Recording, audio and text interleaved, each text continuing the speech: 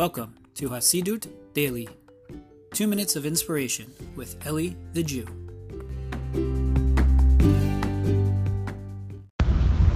Shalom everyone. Hope everyone is doing well. Before Shabbat, wanted to share with you a quick idea. The Tiferet Shlomo, which is a Hasidic book written by the Rabbi Shlomo of Radomsk, and he explains in this week's Torah portion, well, without going into the specific verses, he brings out an idea. And that is the idea that, a lot of times it might feel like, who am I to, go before God with my requests, right, in prayer and stuff like this, right? And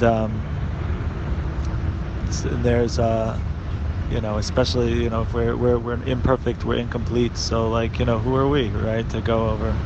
So there's a couple of answers to this question, but one he says very importantly is that, think about it this way also.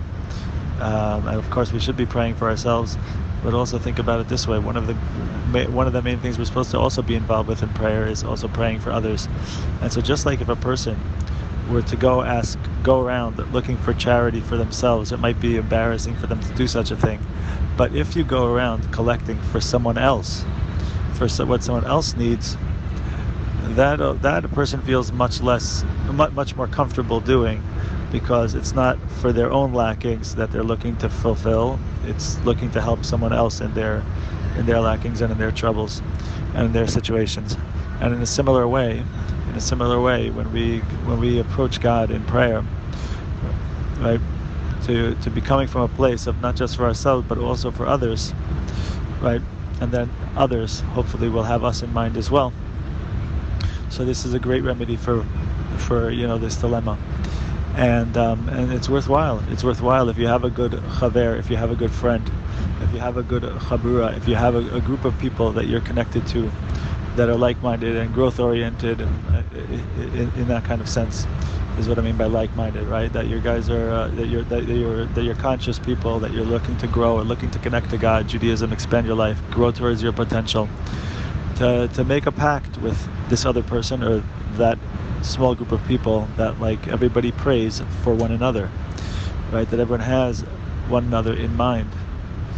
And this is a great way to be moving through life, and this is definitely a fulfillment, or part of a fulfillment, of the idea that the rabbis teach, Kenei lecha chaver, that we're supposed to acquire for ourselves a friend.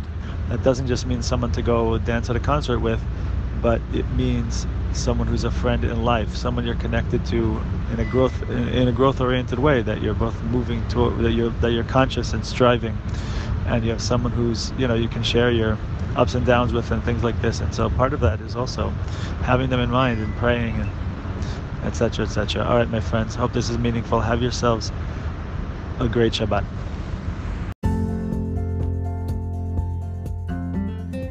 Thank you for listening to the Hasidus Daily Podcast. For more inspirational content, including books, audio, and video presentations, visit elithejew.com.